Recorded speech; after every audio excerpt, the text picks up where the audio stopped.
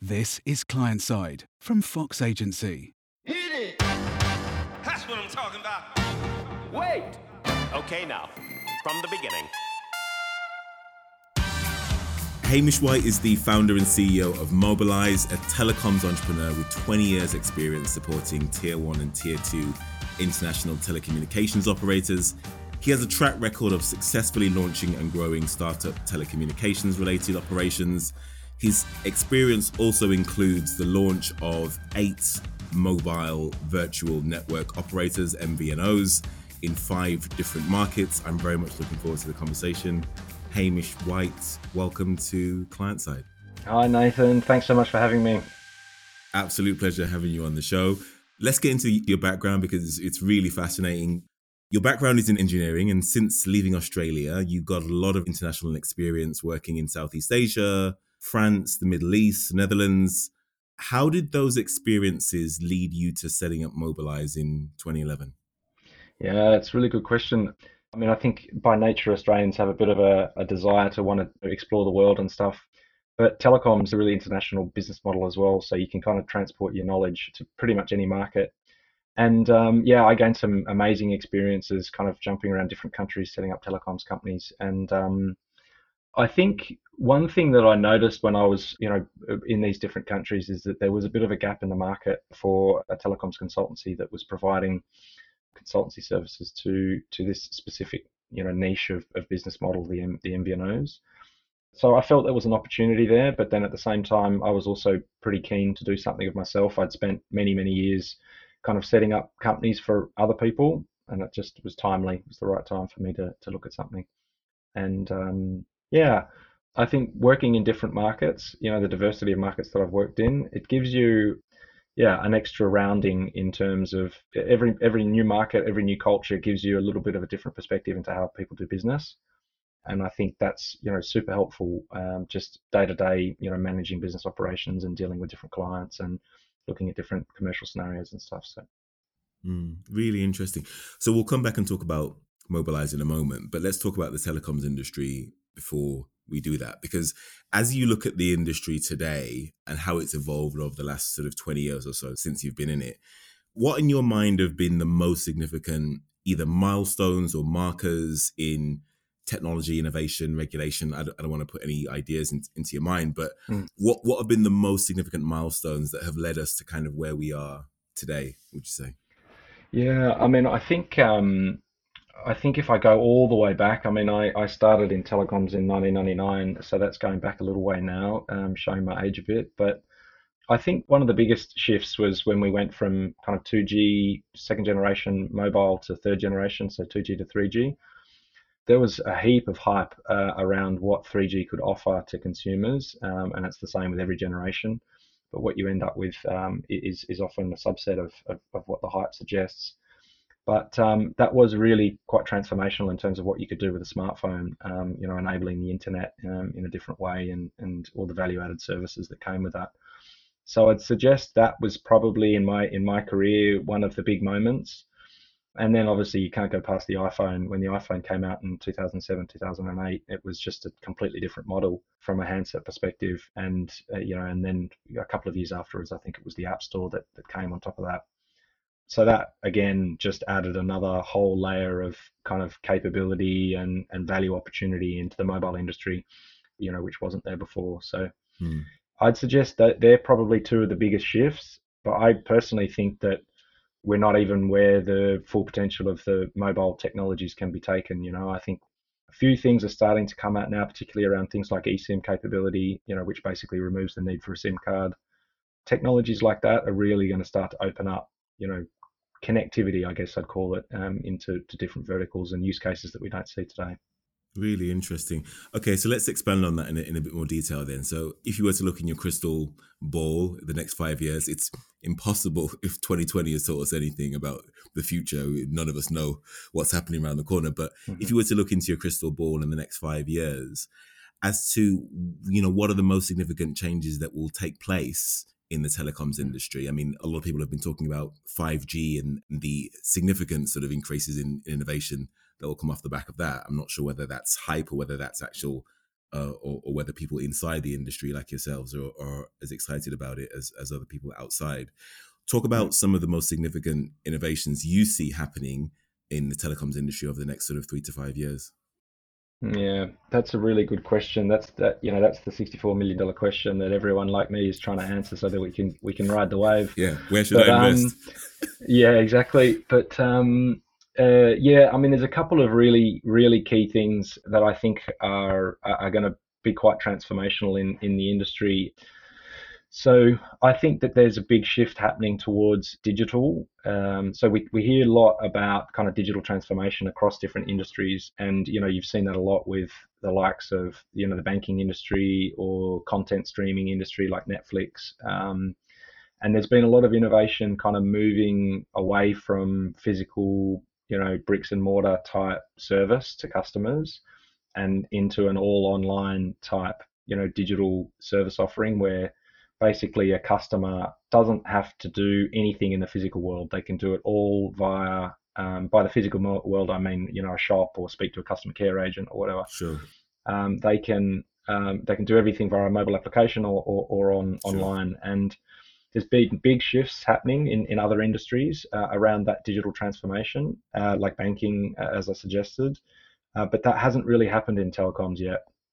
It has to some degree, but not to the level that we've seen in other industries, and certainly not to the potential of what could be done. So I see what's going to happen from that perspective is that we're starting to see some sub-brands. So that's where an operator launches a second brand that what we might call as digital first. So they look to do something different that doesn't cannibalize their existing customer base, but they're targeting a new type of customer, which invariably tends to be more youth-orientated customer. So you might be looking at between 15 and 35, 30. Well, 35 is not youth, but up to that kind of age range, who are much more familiar with using digital technologies. But what that digital transformation does is it totally turns the telecoms model on its head. At the moment, telecoms companies have massive cost to deliver physical infrastructure to their customers. So for stores, physical distribution of devices and SIM cards, call centers, all that kind of stuff. So if you remove that cost, then it really makes for a different operating model and a different cost model. Sure. So I think that's going to be quite transformational, and I think that's starting to happen, but there's a big opportunity there. The other is definitely 5G. Again, like I mentioned at the outset when we were talking about transition from 2G to 3G being transformational in the industry, 5G's got a lot of hype around it, probably more hype than I've ever seen with any other generation shift, to the point where at some points I've been saying to myself, this is a bit reckless, the way that some of these, more driven out of the telecoms vendors that are selling that kit, they talk about some of the use cases that are possible, like autonomous driving and remote surgery and all that kind of stuff. The technology is just not fit for that. It doesn't suit those types of use cases. But it does add another layer of speed, of connectivity, and also the technology model that's used to deliver 5G is very, very different to the traditional model, and that opens up much more agile, nimble ways of managing that technology. So 5G, just so we're clear, is not responsible for coronavirus and the pandemic. That's one thing that most people have put it down to. Do you know?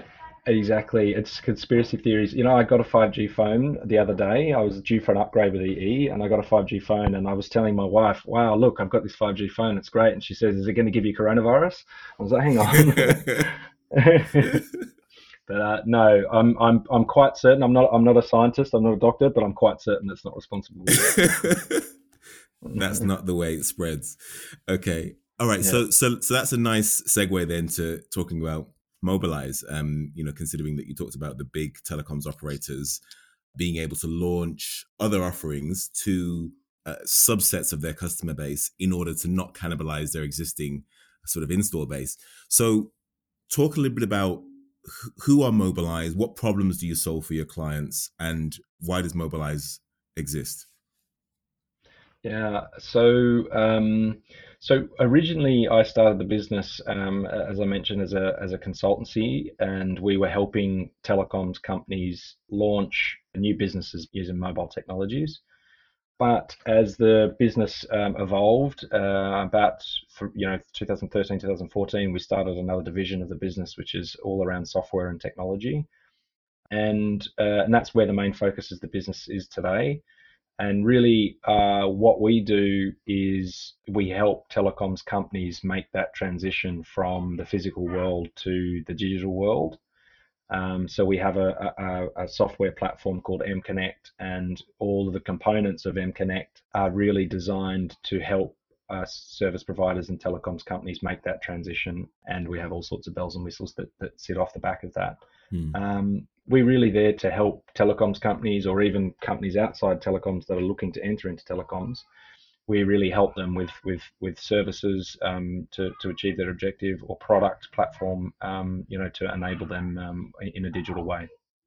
So give us an idea of how the company has grown since you started in 2011 until where we are today. People, locations, revenue, any significant milestones that you want to talk about as well.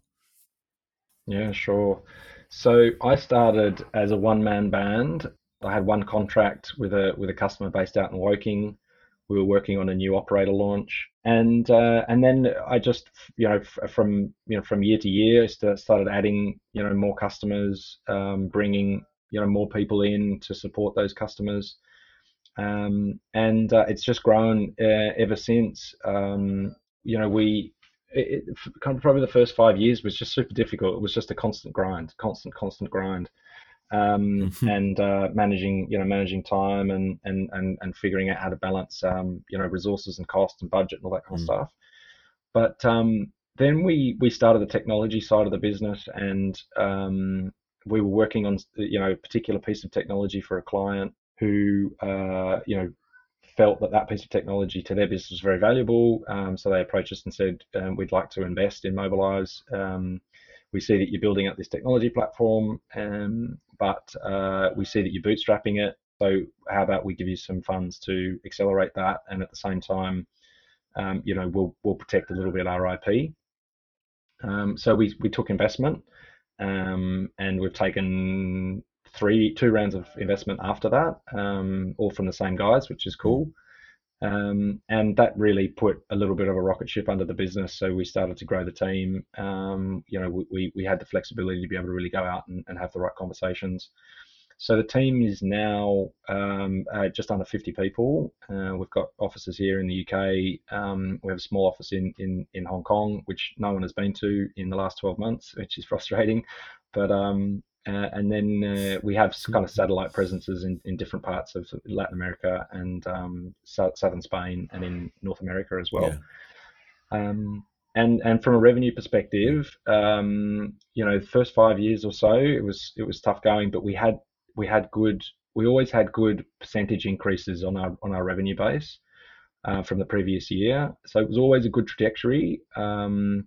Last year we did well as well. We obviously didn't do as well as we wanted to because of the coronavirus and stuff. I think everyone is pretty much in the same boat, but we increased considerably, so double-digit increase on the revenues. But over the last 3 years, it's over 130% increase in revenue, and this year we'll probably double revenue if I can incentivize the sales guys to close the deals that they need to. But it's growing. It's growing well. Yeah. Keep selling. Yeah. Fantastic. Really good to hear. So you said that you transitioned from a consultancy business to a software business. That's a very different, for people that haven't made that switch, they're probably thinking it's relatively easy to do that, but you need completely different muscles, completely different skill sets, talents, processes, sales processes. What sort of advice would you give to other people that are trying to make that transition? And how did you do it in a way that wasn't too disruptive? Talk us through how you made that change. Yeah, that's a really good question. So yeah, when we went into it, I thought, most of the people in the business at the time came from a technology background. So I thought this transition shouldn't be too difficult. Like, it's going to be hard, but it shouldn't be too difficult because the skill set should be the same. But actually, in reality, a software business is, just so different. I'm sure every business is different, from one another, but it was a really big learning curve, and we made a lot of mistakes. Some mistakes took us right to the brink, and I put my hand up for those. But yeah, we grinded it out. We learnt the lessons and we iterated. We trusted each other. And we also supported each other when the decisions weren't the right ones as well. So I think that's if I break it down, it's probably the team that has helped us get to where we are, and the fact that we're a supportive team. There's lots of other things that play into that as well. But if I was to give advice to anyone who was considering making that transition, I would say surround yourself with advisors that have done that transition before. Find perhaps some folks that you can bring into the business that are from where you're trying to get to. So, whether it be product people, whether it be sales people, some people who have already been through that transition and are already on the other side. And I think what we did, which I wouldn't change anything because we are where we are, but what we did is we thought we would grind it out with the resources that we had and not try to upskill in resources of the target we were trying to get to, But yeah, surround yourself with people that have been through the journey, whether they be advisors, whether they be people that have that experience in product, etc. And I think that'll just accelerate things. What was the most surprising or difficult thing to you when making that transition? I think it was just how different it was. The sales process, the resource requirements, so the people that we needed in the business to be able to kind of deliver on the skill sets that we needed in the business to deliver on what we were trying to do. I think the thing that probably surprised me the most, which is very specific to our situation, but delivering quality software, top quality software is really hard, really, really hard. And a lot of people, I think, particularly sometimes when we're customers in particular, when we're having conversations, they're like, oh, but it's just a mobile application, or it's just a platform, it's just a website. But there is a massive delta between what a developer on his own can deliver you versus what is a first-rate customer experience and user experience that can compete with the best guys out there. You know what I mean? We went through that journey, and we wasted a lot of money, we wasted a lot of time, a lot of effort to learn those lessons. There's a whole methodology and a whole quality process around really getting good quality software design out there, and that works long term. That was probably that was a big lesson for us. Yeah. Really interesting. Yeah. Let's talk a little bit about your customers. Give us an idea as to who the typical customer for Mobilize is. What typical problems do they have in their business, and how are you specifically helping to solve them with the software product? Yeah, so we deal primarily with telecoms companies, mobile operators or fixed line operators or ISPs. Definitely, mobile operators is kind of where we have a bit of a speciality, because that's a lot of our background. But a subset of that is also there's a size of operator that is usually suitable for us to go after, and that would be kind of tier 2 operators. And to give you an example, like someone like Vodafone or EE would be a tier 1, and someone like maybe a Tesco Mobile or a giffgaff, right, or they might be a tier 2. Okay. And they're the types of customers that we go after, and they are for a few different reasons, in that they're of a size that we can manage. Right. Like as the size of our business versus the size of the business of Vodafone, for example, we just get eaten up in their sales cycle. We'd get eaten up in their delivery cycle, and they're almost too big. But then also these other guys, usually their strategy to procure technology is more of a buy and not build strategy. So they'll look to partner with a vendor that can provide them the capability that they need, as opposed to building it themselves, which is what some of the bigger guys do. Plus they're a bit more, the cultural fit of the business and the size of the business is a better fit. So it's easy for us to manage those projects. So that's the kind of customers that we go after and we have now. but one day we will be going after the tier one guys. There's no doubt about it. It's just a question of, where do we put our finite resources to the best use, and that's that target customer segment. And the other part of the question about what problems do we solve or what value do we offer? So one of the things that I guess you could say, our platform, it provides some very traditional support to telecoms companies. Like, our platform helps telecoms companies run their back office systems, basically, in one sense. Plus, it also helps to manage customers on the mobile application and the web store side of things. But what we've developed within our platform is also this almost like an ecosystem of value added services. And so what we're able to do is provide this basic capability that they need. We like to say we do that well, but then we've also got this opportunity to present them with additional revenue opportunities. And what that ties into in the overall kind of macro trends in the industry is that it is becoming harder and harder to maintain profit margins in the telecoms industry. It's competitive, particularly in mature markets. Margins are getting squeezed on a regular basis. Data consumption's going through the roof, but average revenue per month is going down. So operators are looking for ways to increase their revenue per customer. So our platform helps in that way. We can add additional revenue capability to what they have today. Give us an example.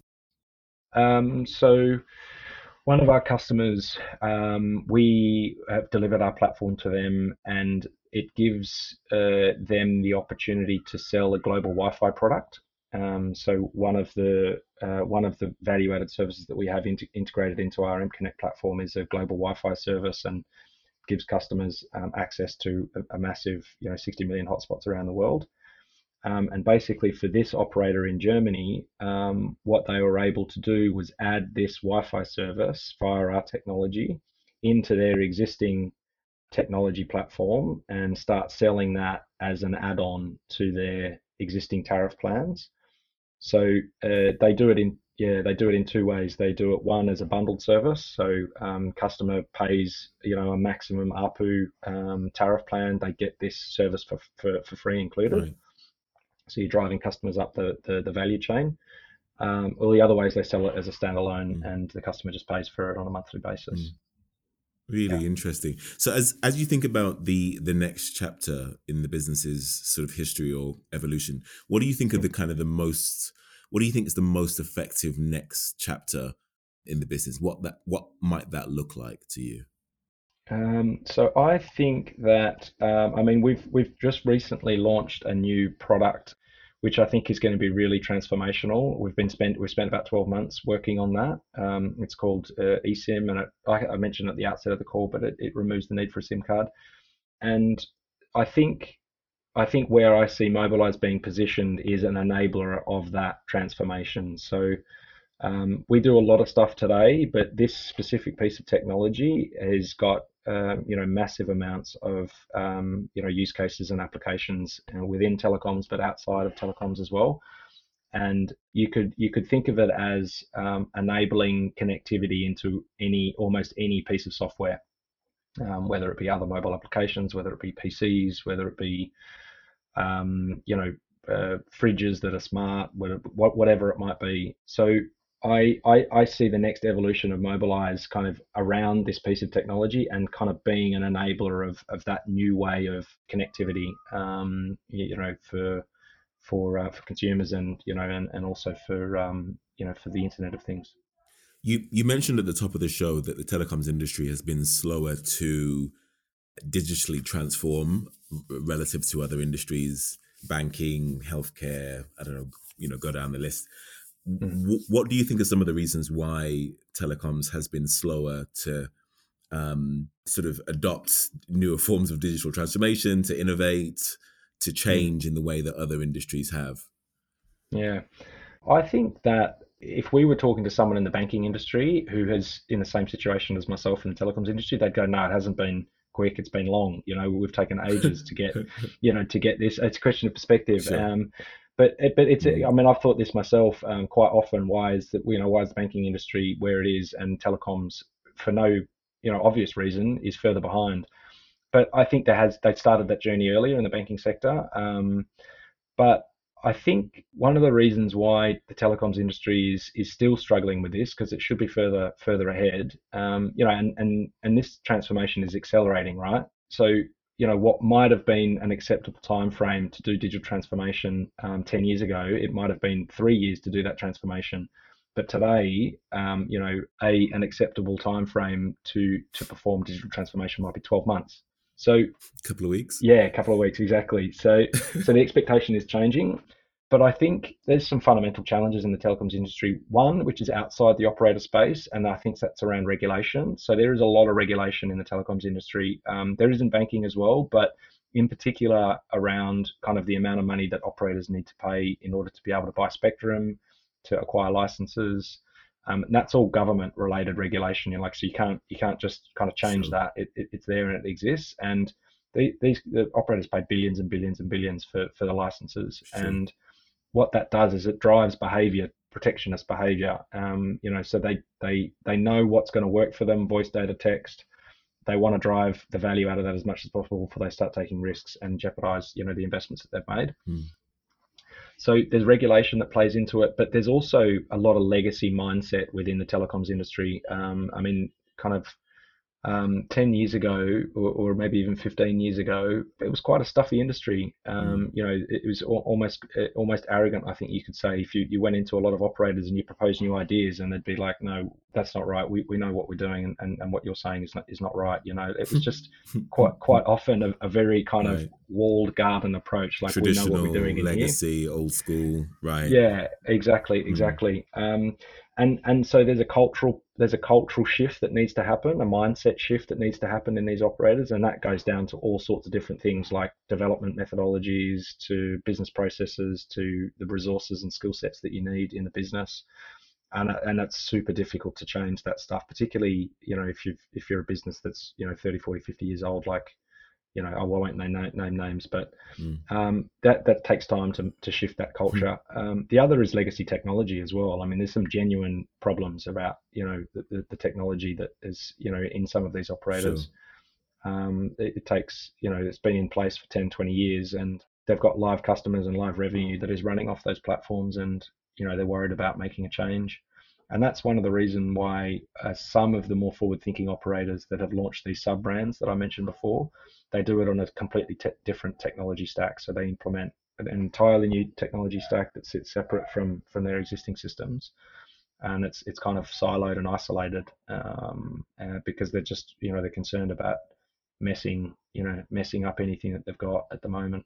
Maybe what the telecoms industry needs is a banking scandal, very similar to what happened in 2008, because that's really what led to PSD2 and open banking, where the government stepped in and said, right, we need to regulate these banks. And because of that, here's all this customer data that needs to be opened up to other smaller players. And that's where you saw the rise of Starling and Monzo and all this amazing innovation that has now become normal. But that came out of this huge financial crisis and almost this meltdown. So maybe the telecoms industry needs something similar.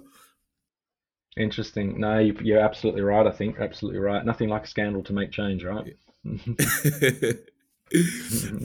We're fast running out of time, Hamish, but I want to ask a couple of my favorite questions, and then we'll get out of your way. You've lived and worked in many different countries all over the world. If you could live and work anywhere in the world now, where would it be and why? Oh, yeah. That's such a loaded question, isn't it? Because anyway, I would say probably, San Diego or the south of France. But okay, that's driven a lot.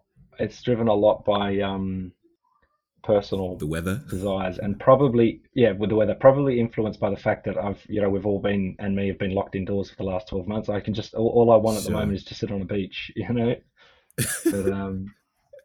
definitely, you and me both. What excites you most about your current role and position? Just the diversity of challenges that I face day to day. We're doing some really cool stuff in the business, and we get presented with challenges every day, and it's exciting. I'm like I was up at kind of 4:45 this morning typing emails, and I like to do that. I want to do that, and it's exciting. So I'm probably overworked by definition, but I wouldn't change anything. I love the fast paced kind of. I do enjoy the pressure as well at times, and we're working on cool stuff. Plus, I just love my team. Like I'm so proud of them. Everything that they do, they all work so hard, and we've got such a great culture and a great team. Honestly, I think that's probably the thing that I enjoy the most about it is just working with the team and achieving things together and watching them grow as individuals as well in the business. And our last question, Hamish. If you were approached by a graduate or a young person who wanted some advice to get into the telecoms industry, what advice would you give him or her? I would say, try to pick a part of telecoms. So pick a vocation within telecoms that interests you, because it's a very, very diverse field, and there are heaps of graduate programs out there for. I mean, we've got one ourselves, but for a lot of the big companies as well, they've got good graduate programs. I think. I hope none of the graduates that work in our business hear this, but I would suggest if you're a graduate, get into one of the big operators and stay there for a couple of years, because those are some of your most formative years, and learning about process, learning about structure, learning about how those big businesses work, and having that foundation into the rest of your career is super valuable, I think. And it's hard sometimes to find that structure and that good governance and the processes and all that kind of stuff when you're not in some of those big companies. Really interesting, really good advice. Hamish, thank you very much for being on Client Side. No, Nathan, thank you very much for having me. It was fantastic. I appreciate it. If you'd like to share any comments on this episode or any episode of Client Side, then find us online at fox.agency. If you'd like to appear as a guest on the show, please email zoe@fox.agency. The people that make the show possible are Zoe Woodward, our booker/researcher. David Clare is our head of content.